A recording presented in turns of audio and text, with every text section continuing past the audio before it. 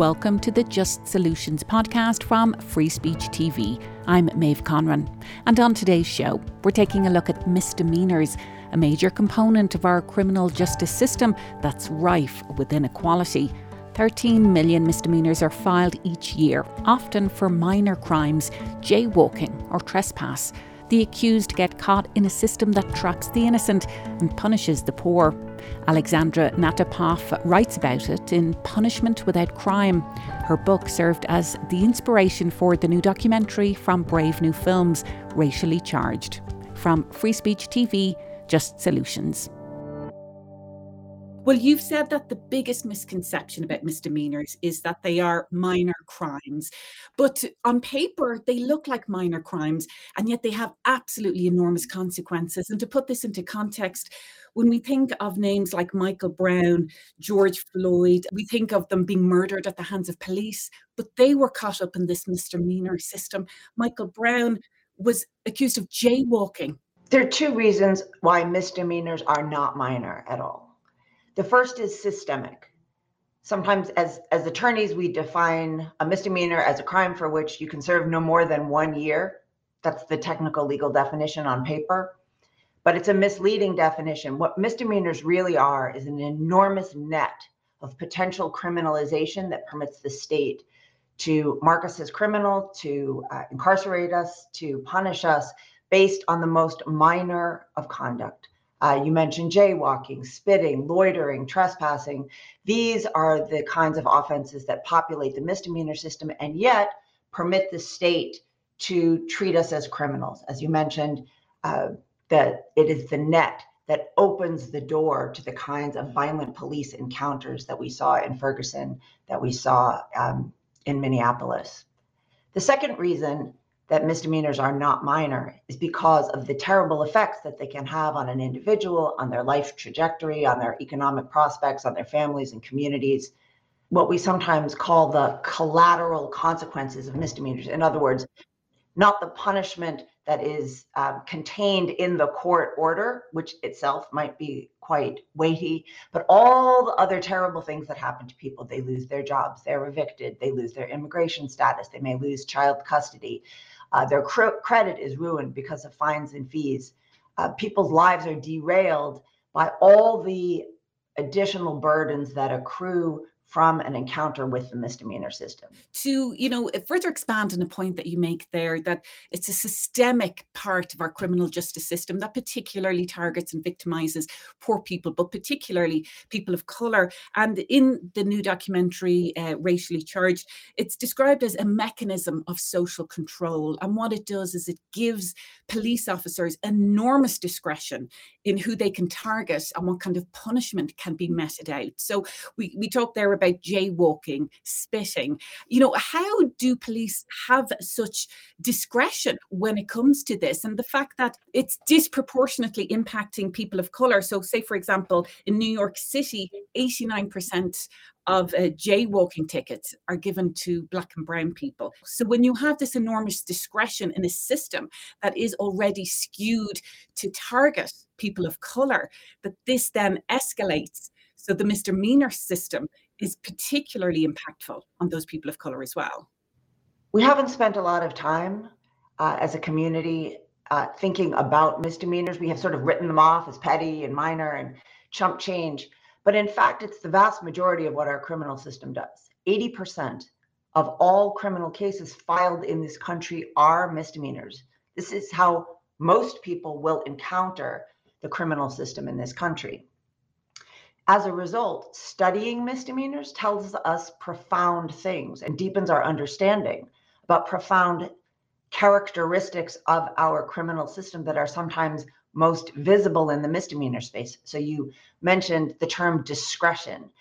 The American criminal system is famously discretionary. Police have enormous discretion about who to arrest and for what. Prosecutors have enormous discretion about who to charge with what crimes and what kind of plea bargains to negotiate. This discretion is at its height in the misdemeanor system, which is to say, in the vast majority of cases that our misdemeanor system processes.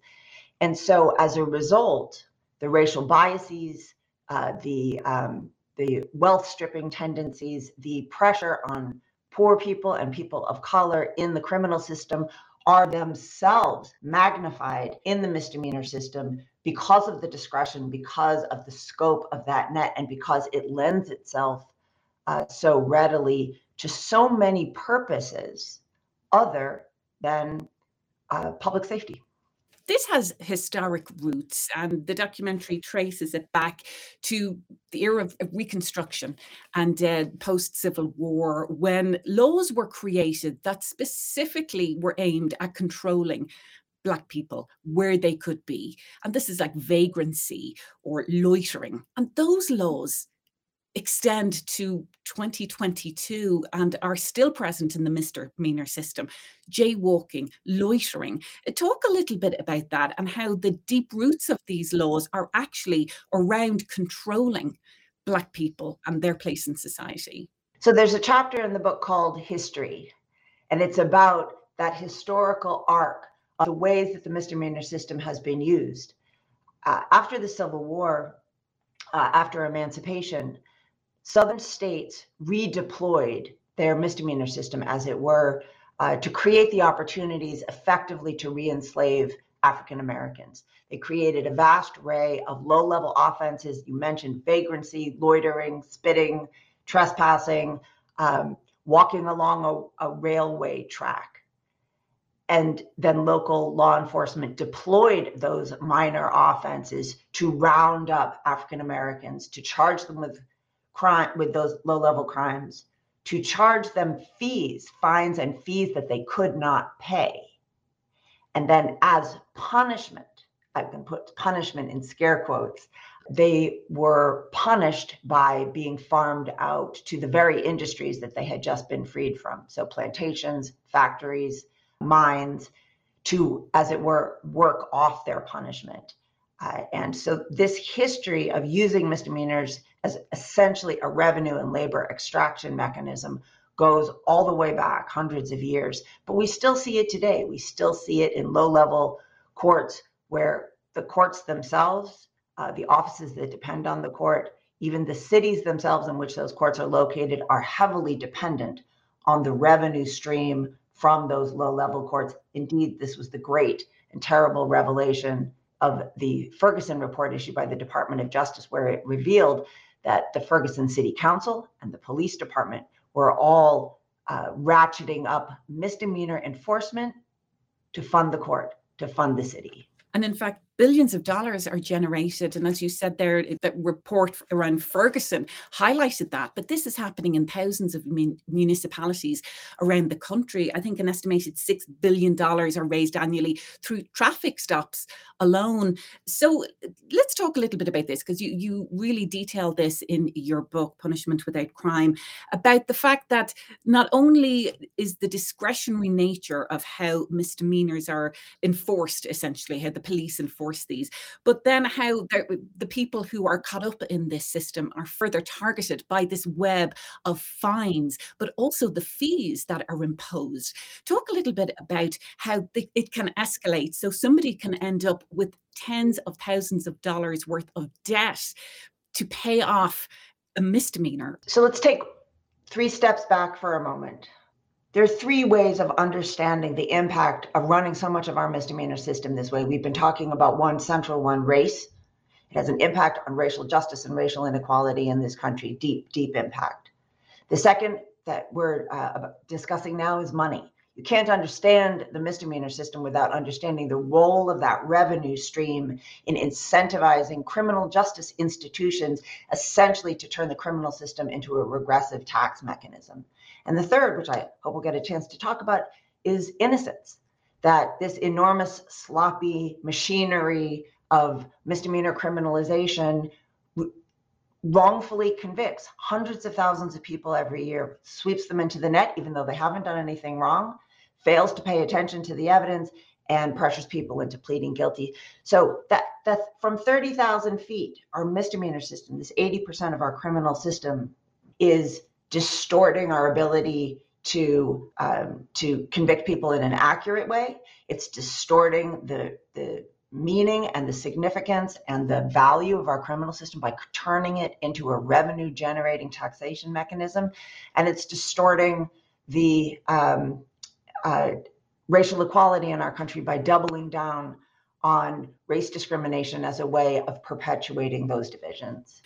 When people are caught up in this web, and you've written about this because your own experience, now you're a professor of law at Harvard University, but you have a background in the system, having been a former public defender. So you've seen firsthand the pressures that are put on people who are caught up in this. You talked about the innocence aspect of that. So what are the pressures that are put upon people to plead guilty or to plead no contest, which is essentially, an admission of guilt, or it has the same consequences? What did you see when you were a public defender about this system and those pressures that are put on people? So one of the key characteristics of the American criminal system is that it is almost entirely a system of pleas. We almost never go to trial in this country. 95% of all the convictions in the United States are the result of a plea. This is true of the felony system as well as the misdemeanor system, but it's so large and fast and sloppy in the misdemeanor system that it naturally generates wrongful convictions. You ask me why do people plead guilty in the misdemeanor system? There are a number of reasons. So first and foremost, many people who are swept up in the misdemeanor net are incarcerated on bail, meaning the court sets an amount of money that they have to pay as a security, as it will, as a guarantee that they'll come back to court. And the majority of people cannot afford that money, so they languish in jail while their cases are pending. And at the end, typically in the misdemeanor system, they'll receive an offer. If you plead guilty today, you can go home with probation and a fine. If you plead guilty today, your punishment will be time served. In other words, the weeks that you have already spent in prison, in jail, And many people take that deal. They go home to take care of their children. They go home to preserve their job. They go home to make sure they're not evicted. And so the pressures of incarceration and bail generate, as it were, misdemeanor convictions in the form of guilty pleas, regardless of whether people may or may not be guilty of the underlying offense. And the idea that the system just does not serve poor people and people of color who are targeted and are ensnared in this web, this net, essentially. I mean, from your experience as a public defender, how much time would you even have with somebody? How much interaction would you even have with somebody to be able to really faithfully represent them when you were in front of a judge? And that often is just a few minutes to even talk about the case. Our criminal system has one consistent response to unfairness and to leveling the playing field. We say you have the right to counsel. That's how we address the risks of wrongful conviction. That's how we address the risks of the violation of the Bill of Rights. And that's how we address the risks that poor people, people without resources or education, cannot defend themselves meaningfully in court. We also famously underfund the public defense bar. And this is especially true in the misdemeanor system. I should note this was not my personal experience because I worked in a very small niche arena of the criminal system, which is the federal system. I was a federal public defender, which meant that I had more resources at my disposal than the average public defender. It meant I had more time to meet with my clients than the average public defender. But the average experience of public defense in this country is to be under-resourced and to be overwhelmed by a caseload, particularly in the misdemeanor space, where we know that public defenders may have hundreds, even thousands of cases assigned to them because the offices have so few resources. And always remember that net is so enormous that cases are coming in so thick and so fast. And as a result, even well-meaning, committed public defenders literally lack the resources to represent their clients in the ways that our Constitution guarantees. And I should mention that there's very interesting litigation all around the country now challenging that phenomenon, challenging the overburdening of misdemeanor public defense, because we understand that it means that no one's really getting the right to counsel, even if a lawyer actually shows up, and challenging the burden that we put on that all-important defense bar. You're listening to the Just Solutions podcast from Free Speech TV. Our guest is Alexandra Natapov. Her book on the misdemeanor system, Punishment Without Crime, served as the inspiration for the new documentary from Brave New Films, Racially Charged. You can catch that at Free Speech TV. Find out more at freespeech.org. Do you think now that we have a Supreme Court justice who herself was a public defender, so has that life experience the first time ever, do you think that's going to make any difference in our overall system? I think adding new voices and experiences and perspectives always makes a difference. Sometimes that is the central difference in criminal law, because so much of how we run our criminal system depends on what we think is acceptable, what we think is normal. I think it's going to make an enormous and wonderful difference to have Justice Jackson on the court on so many fronts, but also especially in the space of having that voice. And the way we understand justice, the way we understand what is a crime, I think is really at the heart of the matter of the misdemeanor problem. So often after I wrote the book and when people would talk to me about it, they say, how do we treat all this conduct as criminal? These are not criminals. They're not scary. They're not dangerous. They're not harmful. This isn't what we mean when we say criminal justice. And I think to the extent that we are able to change our minds and change our perspectives about what we really want our criminal system to do, what work are we willing to authorize this enormous arm of the state to perform, then we will see that shrinking the misdemeanor net, that removing it from the criminal space, calling all these people criminals and treating them as if they have done something harmful or wrong or dangerous, is an enormous mistake. Now, that's not to say that there are not some serious offenses that we do treat as misdemeanors. If you think about domestic violence, for example, or driving under the influence, we do use the misdemeanor system to sweep in conduct that may be harmful, that may have victims. But the vast majority of the system is not doing that work. And we need to rethink whether any of that work should be criminal in the first place. We've been having broader conversations as a society since the murder of George Floyd around this issue of funding the police and, of course, defund the police. But when we put into context the billions of dollars that are raised through the misdemeanor system and how so many municipalities are actually relying on their public funding, as a result of this money, how is this being framed as part of the defund the police conversation? Is it a separate conversation? What are your thoughts on that? So one of the challenges in thinking about misdemeanors is that we have not historically understood the misdemeanor system as a whole, that we've been aware of the problems and the dysfunctions of specific pieces: stop and frisk, racial profiling, fines and fees, bail, the problems of public defense. But we have not historically thought of all these issues and problems in conversation. What does bail have to do with fines and fees? And what does that have to do with racial profiling? And what does that have to do with our underfunded public defense bar? And so one of the wonderful developments, I think, in the past few years is that we have started to ask those questions. And the murder of George Floyd and the deaths of Michael Brown and Philando Castile and Eric Garner, all of whom, as you mentioned at the outset, were stopped for misdemeanors. The police were exercising their misdemeanor authority to initiate those encounters in the first place.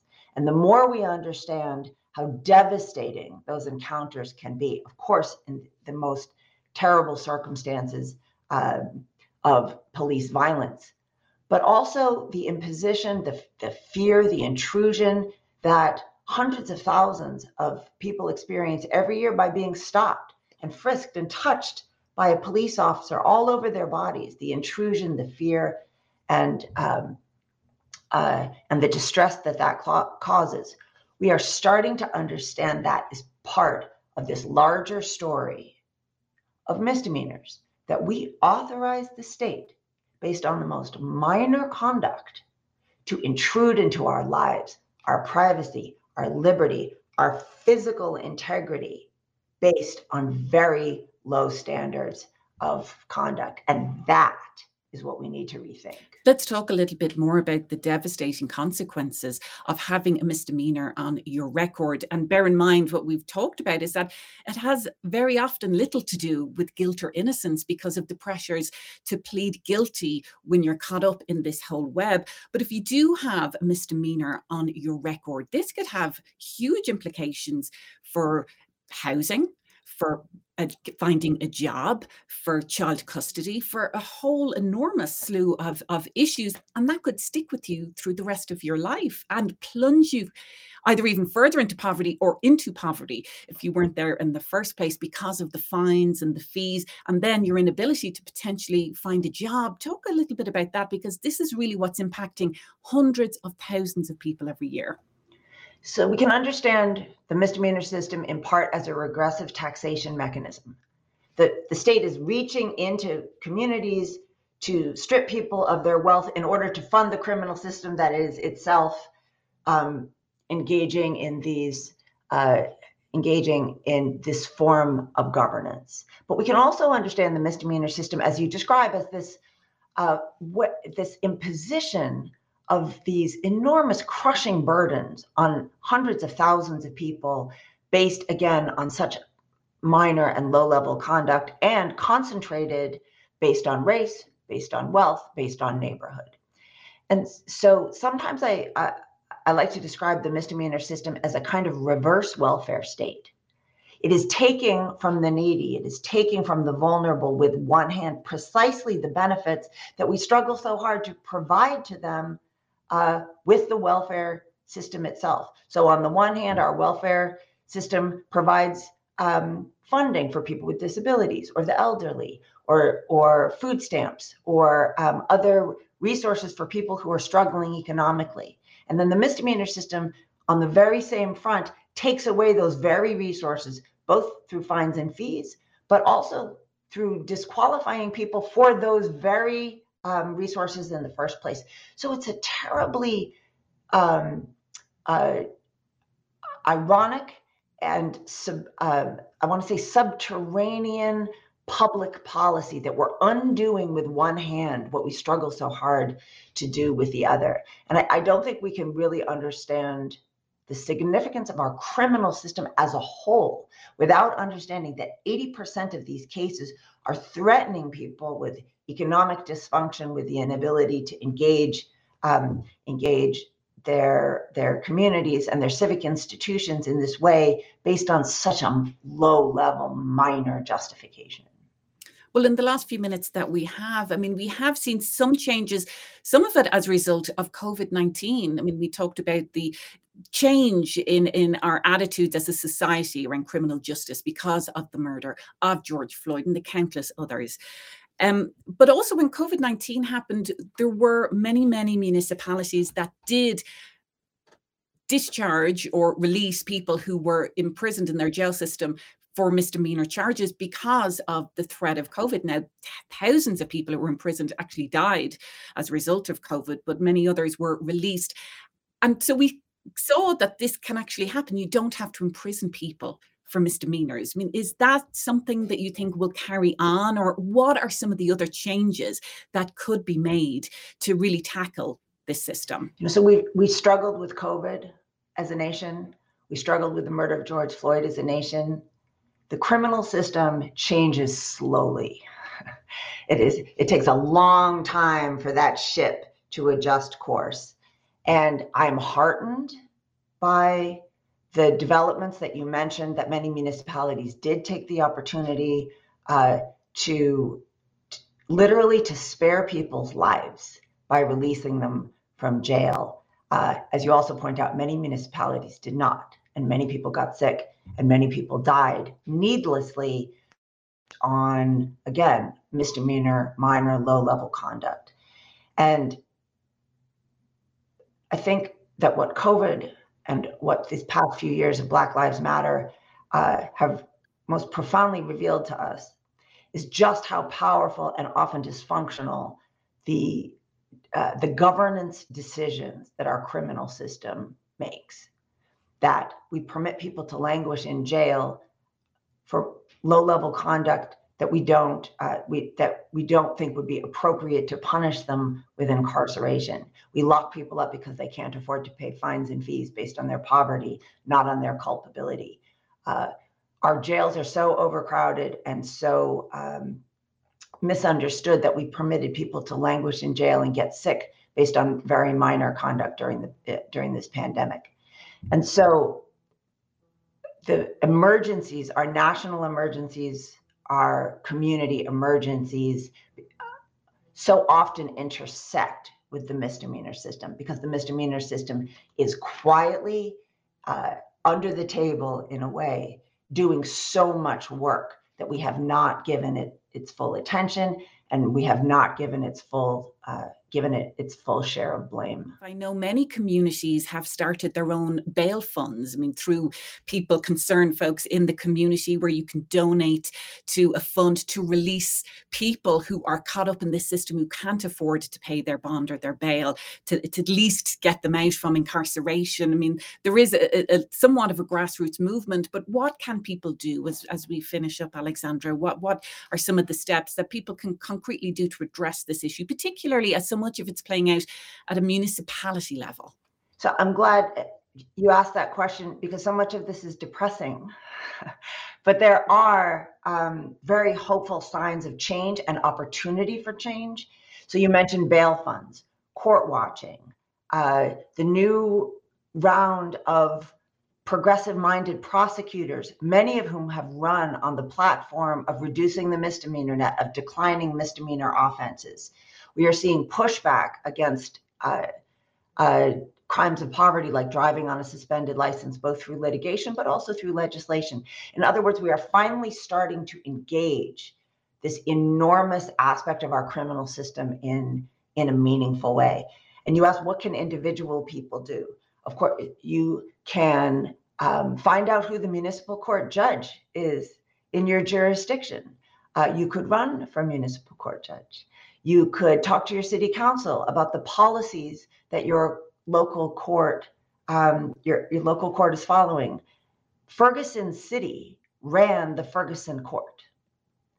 It wasn't the state of Missouri. The local individuals have access, sometimes better access to the decision makers in our local criminal system and our low-level courts than they do to our higher levels of the state judiciary.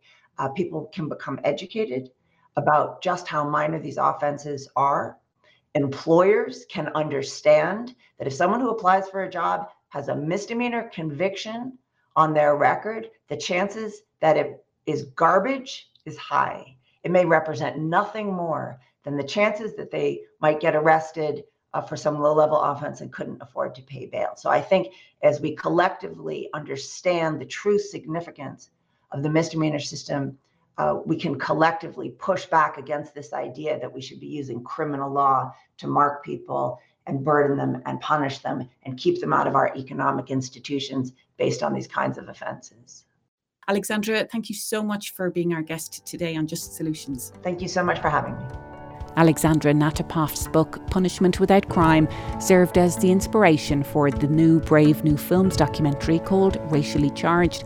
It's screening right now on Free Speech TV, and you can find out more and catch past episodes of this show at freespeech.org. For Just Solutions, I'm Maeve Conran.